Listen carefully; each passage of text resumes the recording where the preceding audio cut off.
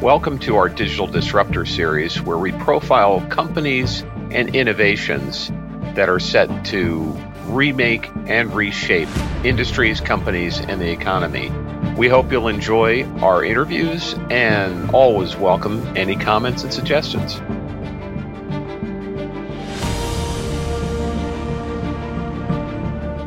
Good day, everyone, and welcome to another episode of Momenta Podcasts. And today, our guest is a disruptor.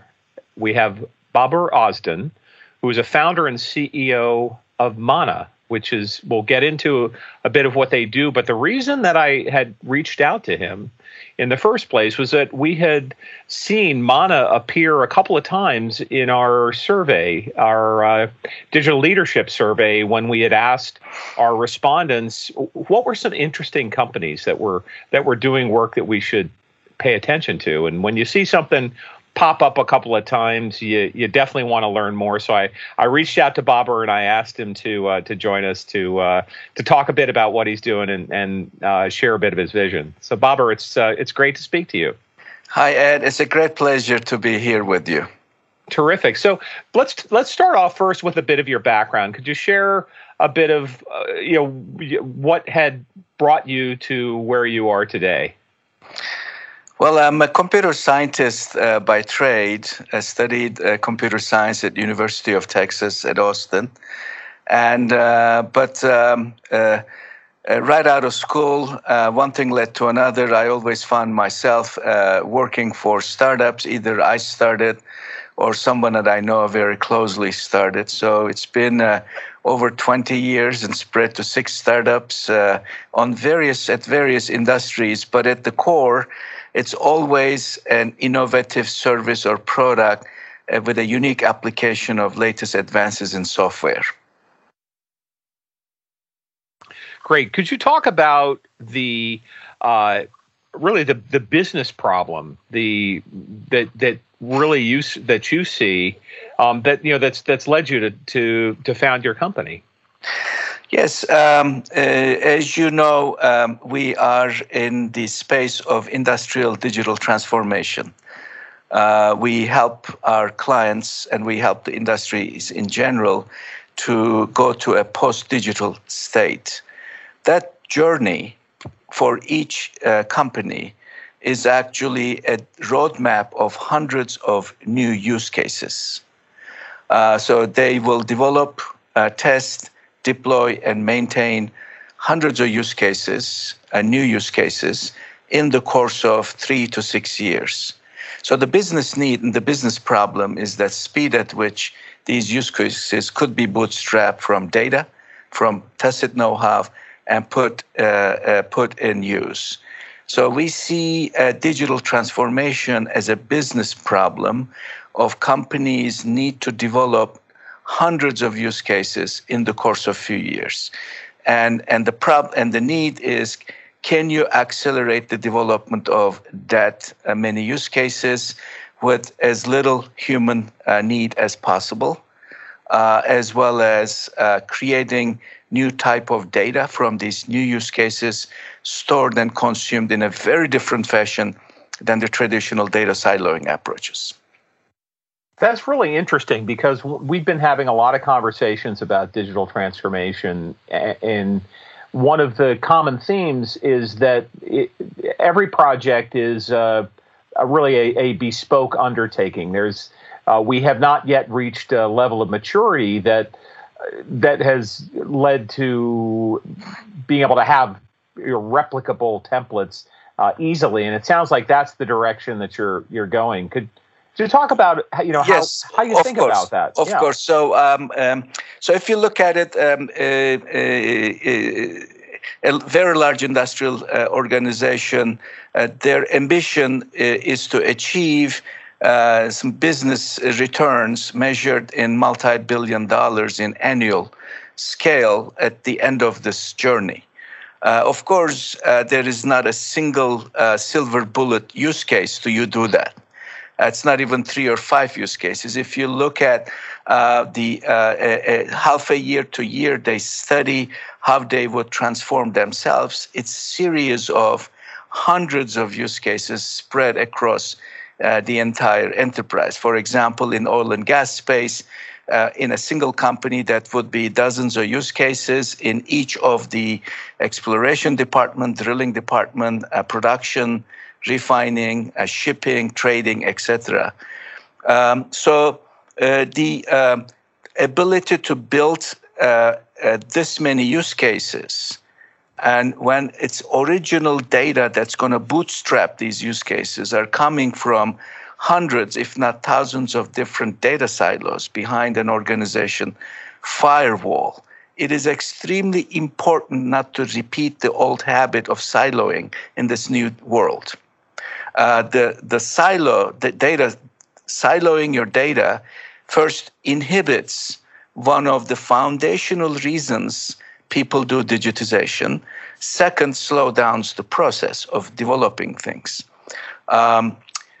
We believe, and many of our clients choose Mana because they see, they share our vision, is that digitization, although you do hundreds of use cases, it's not the same old way of doing use cases. So it's not more data churned by more software. There's something fundamentally different in this digital world because we attempt to deploy a new category of algorithm in the industrial world called machine learning category. And the machine learning is in its best when it's tackling data without silos. If you look at pure digital companies like Uber's or Amazon.com, and the word we believe digital comes because of that, is that these companies have no data silos. Everything is in one place, in one shape. And so every local decision, therefore, could be globally optimized. So the whole pursuit, as we see it, is that use these digital use cases to bootstrap this a singular place where the companies no longer do these cases in one-off applications, as well as the data they generate doesn't create silos anymore.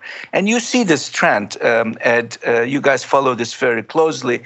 The natural place to do digitization is on a cloud. It's far more cost efficient there to be able to do that. Second, you see that the company that's embarking a digital transformation, once it picks its cloud or multiple cloud providers, but it picks the cloud to host its digital ambitions, the next thing they do is create a data platform. This data platform brings data from hundreds, if not thousands of different data sources across the enterprise into a single place. So the very first act is de-siloing data. So that's making data available to these new use cases. And our functional role in this digital stack is that make that data, which is now de-siloed, now useful. So we provide another layer of de-siloing the knowledge potential in that data. So we add another layer of de-siloing on top of it. So essentially what you're doing is you act to extract the appropriate data and then be able to combine data from different sources in context and a structure that allows the business value to be much more easily accessed from outsiders that are that weren't part of generating the data in the first place. But that's correct. Allow me to just to qualify a little bit. So when a large organization de-silos data into their data platform, in their digital stack, which is the foundational layer of any digital stack, is that any functional layer on top of it should not copy the data anymore. The data sits where it is, and knowledge, if you could take the dictionary term of knowledge, that's how we refer to it, and mathematically how we define it, is that the knowledge is when data is doing something. Right. So the data itself sits in the data platform. The knowledge is the mathematical modeling of answering a specific question.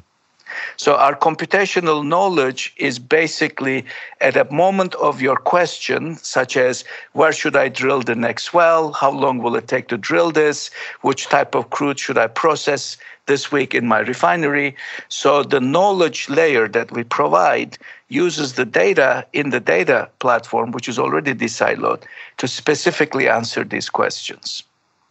So, what I'd be interested to learn a bit more is how you decide and define the knowledge that you were essentially effectively generating, from this raw data. And if we go back a bit to put some context on it, the whole concept of knowledge management as a category of software, goes back a few decades. This concept of capturing, the tacit knowledge that resides in an organization. There have been a number of different approaches that, in many regards, I recall early on you had companies that were in the search market, for instance, just would use indexing technologies as a way to capture, and it was a very much of a brute force approach.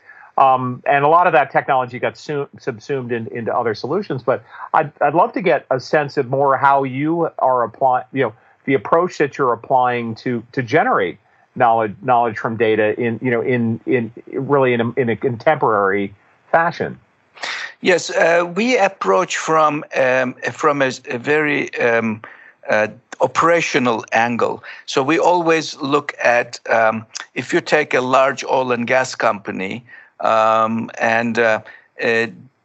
Across its enterprise, it has about 500 major operational decision points, where every day several 10,000 people at these operational decision points would make 100 to 200,000 decisions.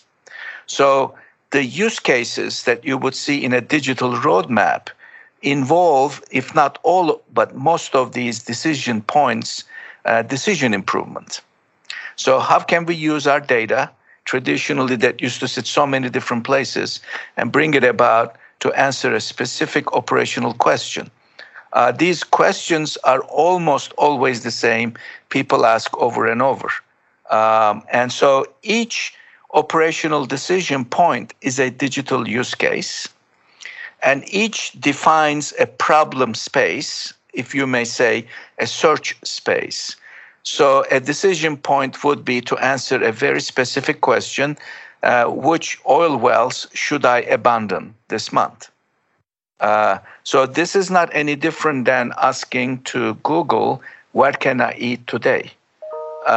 Because that question is submitted to Google several million times every year across the world.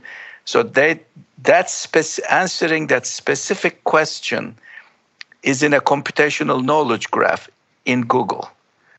Because it's not a random query, because they know that query is going to come, and they know about you, they may know where you are, they may figure out where you are, and they know your eating habits, dietary habits. Based on that, they'll attempt to answer or make a recommendation to you.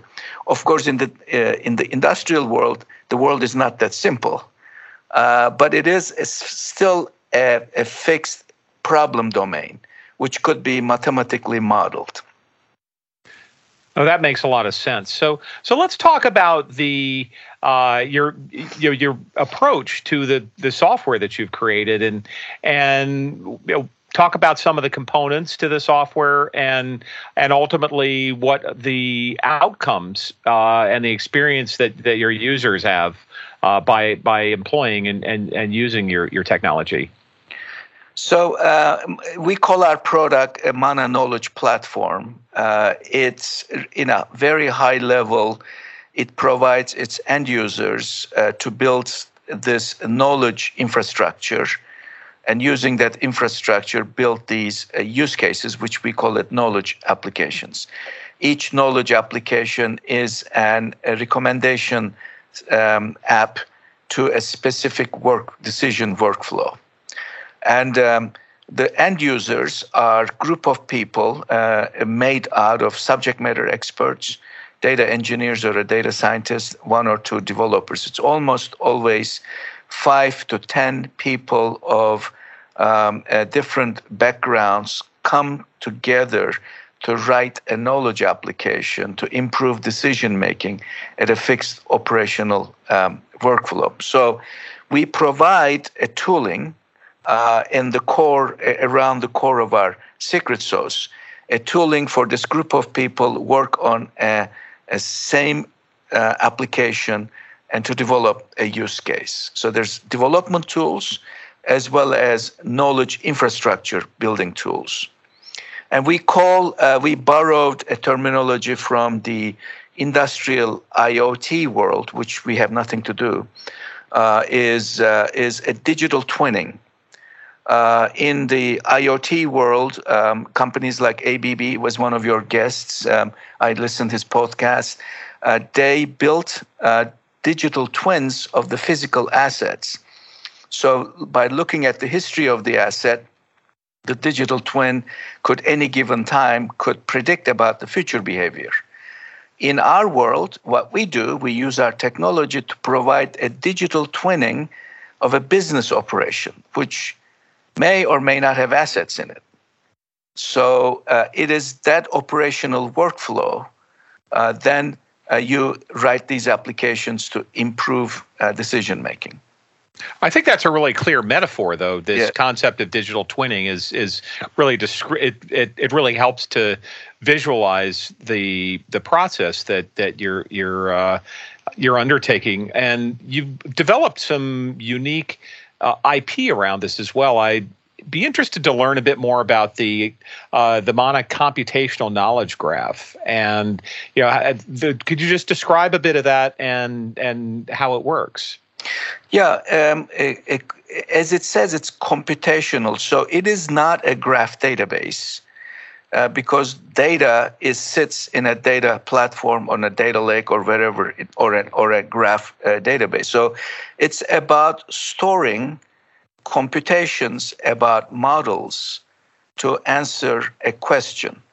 A question is subdivided into dozens, sometimes hundreds of smaller questions whose answers eventually lead to make a recommendation.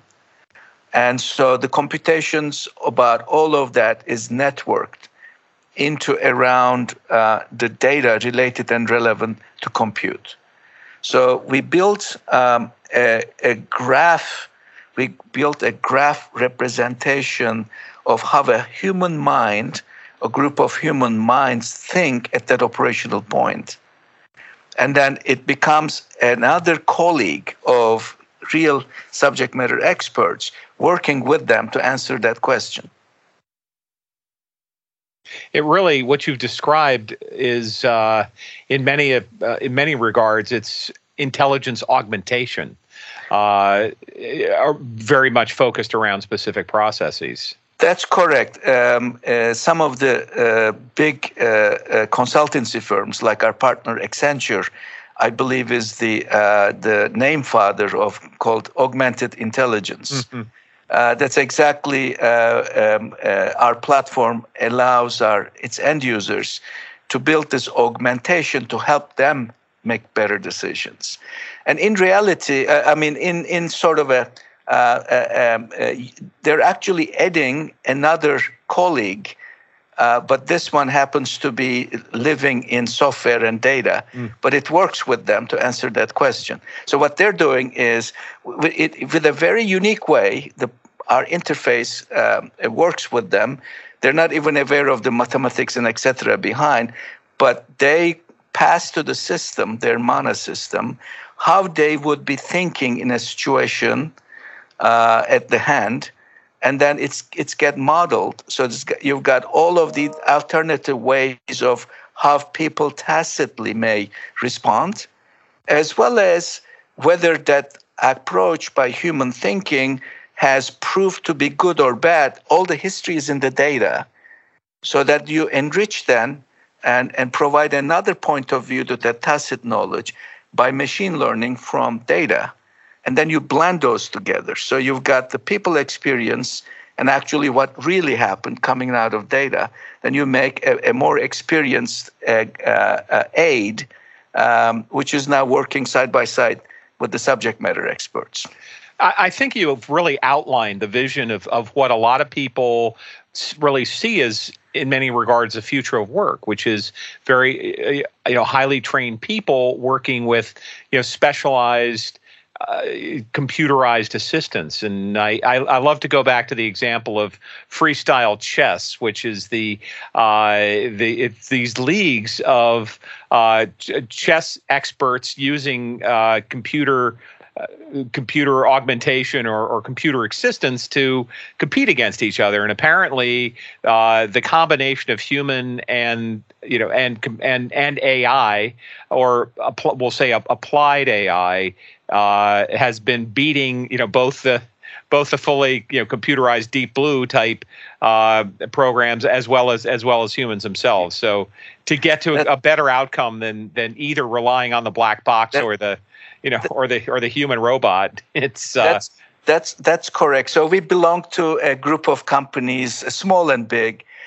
trying to find how to make this, because at the end of the day, if this is possible, if a large organization has several hundred very important operational decision points where several thousand people on their employment every day around the world takes tens of thousands of decisions, and 10%, 15% improvement each such decision is worth trillions of dollars within a single industry annually. So, but to build this, the only way this future is possible, if systems like these augmented capabilities, could only be built by the citizen modelers, which are the subject matter themselves.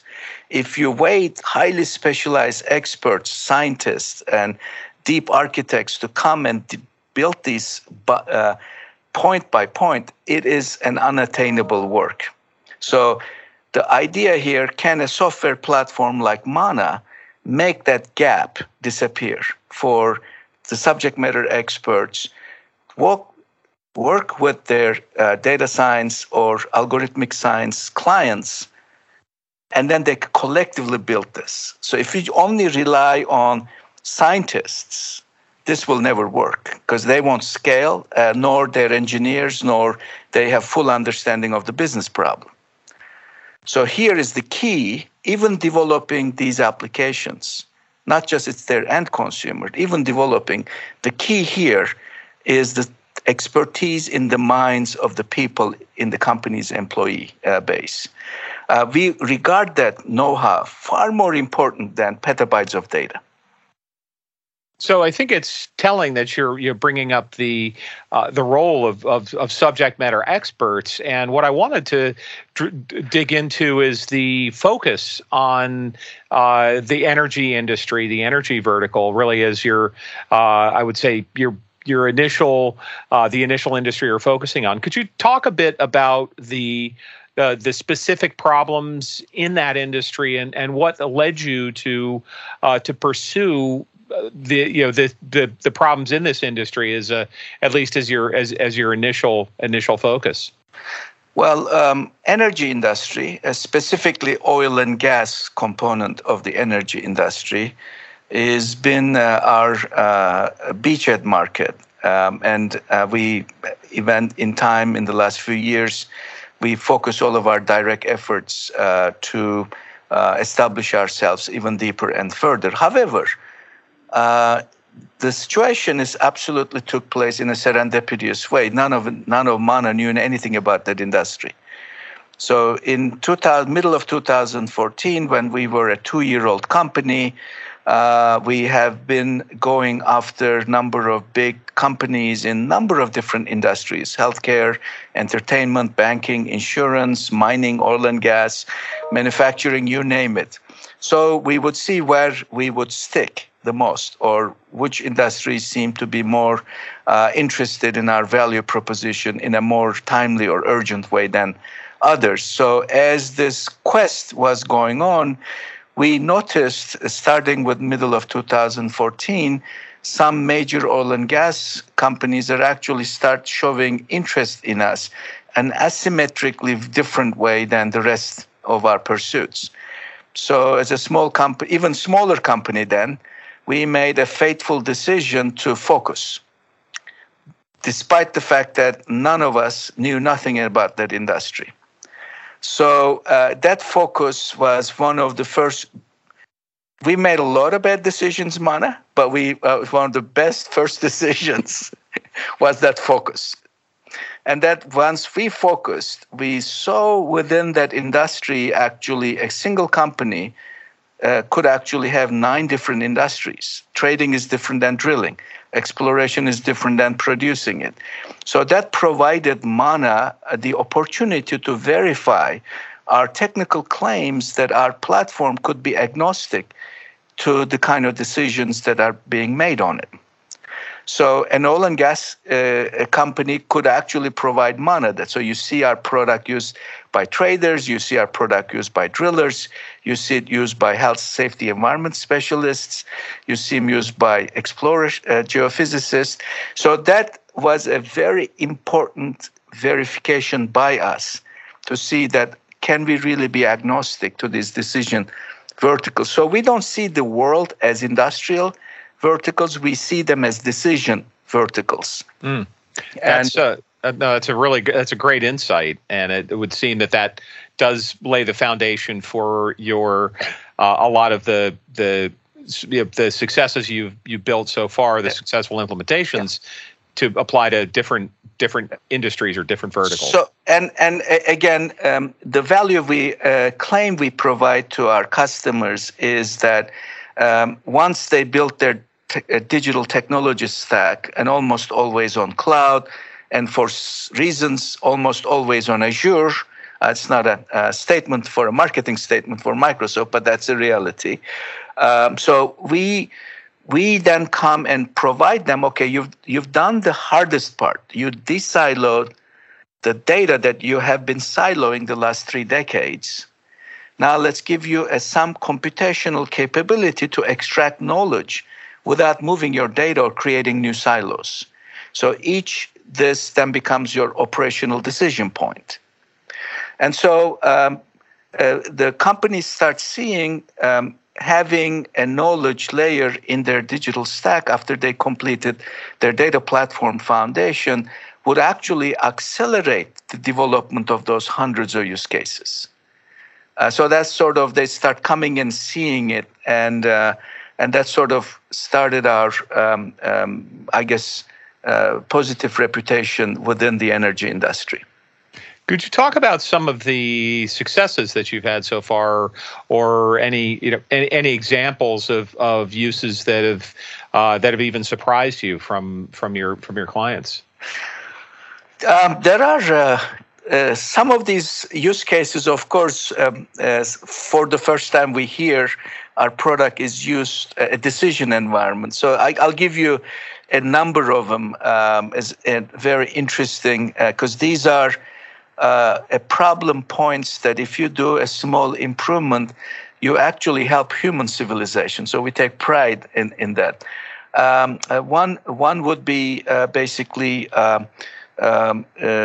shipping. In the world of shipping, this is when a vessel en route learns that it cannot make a scheduled port call, and it has a number of fixed hours to find an alternative port and reroute its logistics. And if you think of 70% of the world's trade is carried in maritime around the world, and if you could help some of the major players of that industry to address and remedy this problem, you're actually significantly contributing. So that's one area that our product has been used. Another is reduction in parts sent to the field.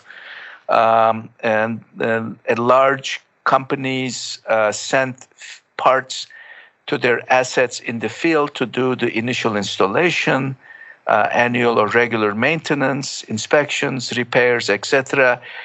In some heavy industries, 1 out of 3 parts sent never used. There's significant losses.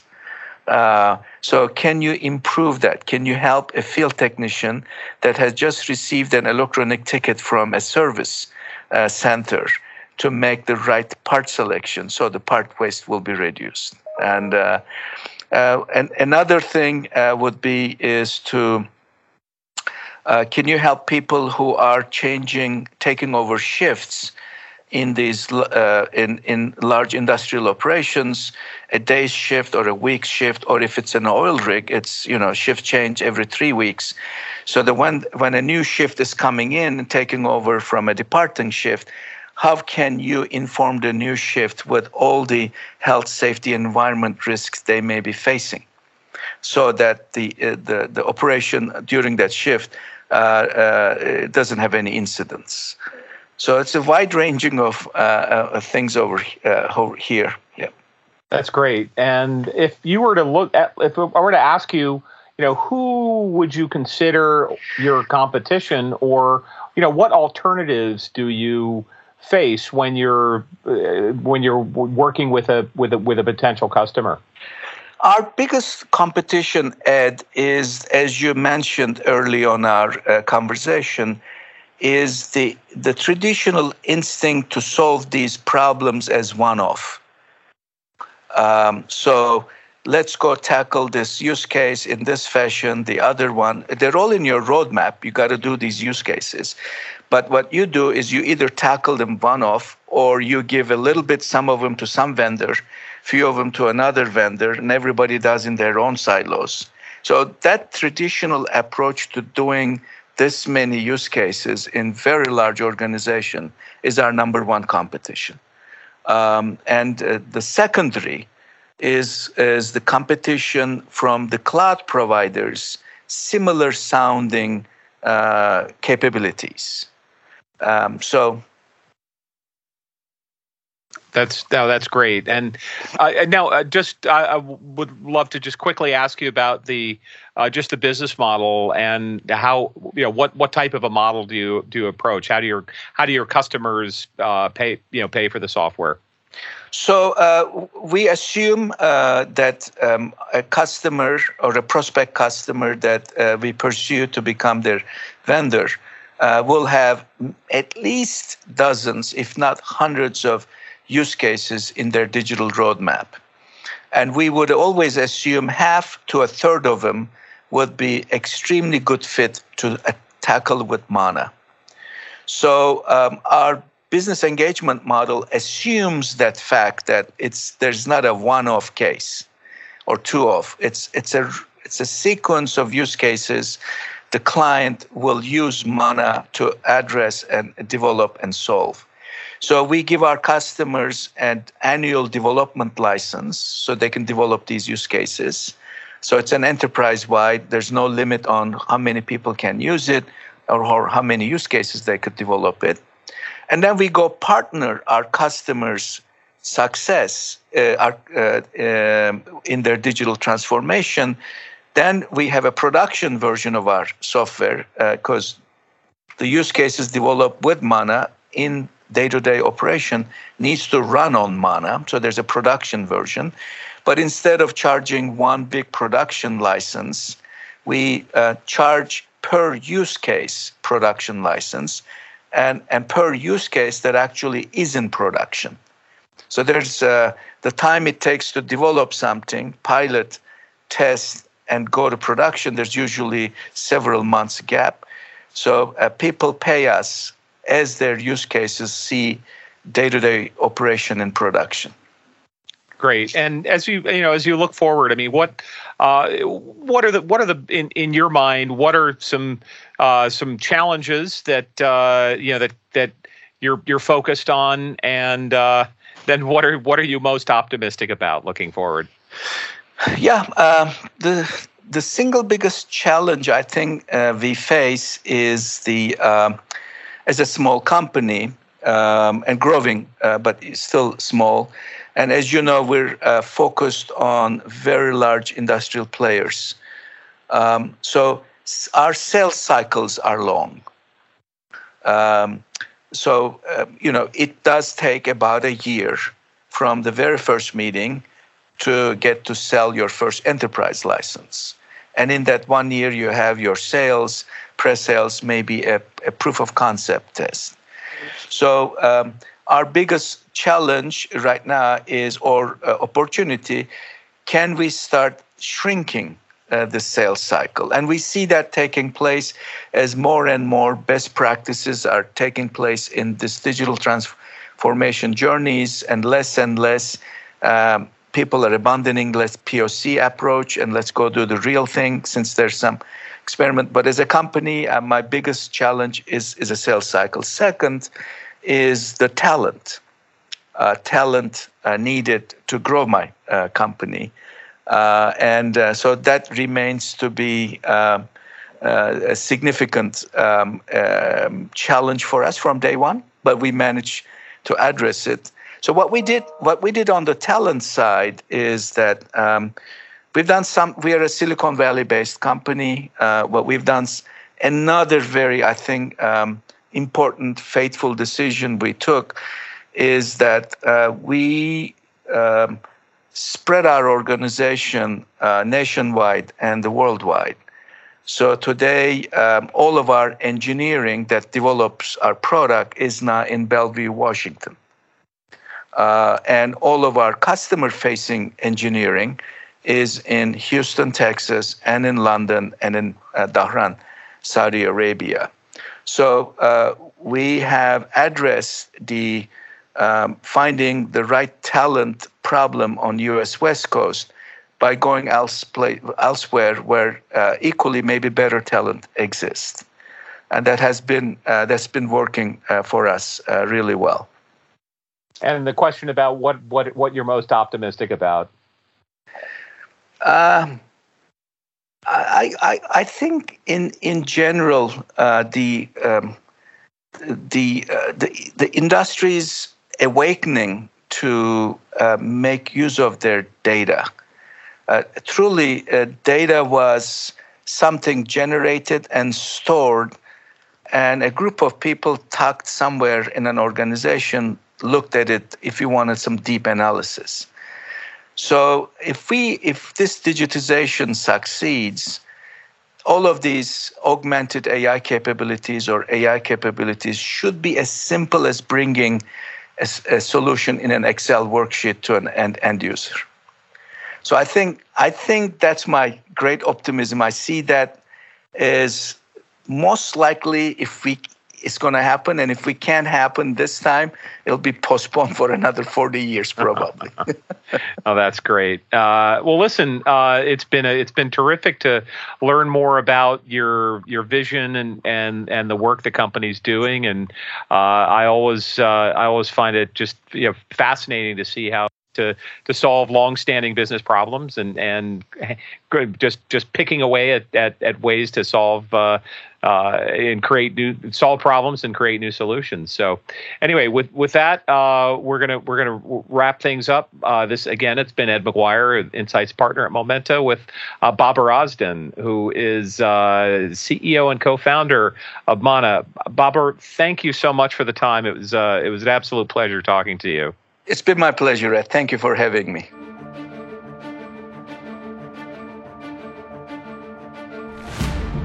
This is Ed McGuire, Insights Partner at Momenta Partners, and we thank you for listening to our Digital Disruptor series of interviews.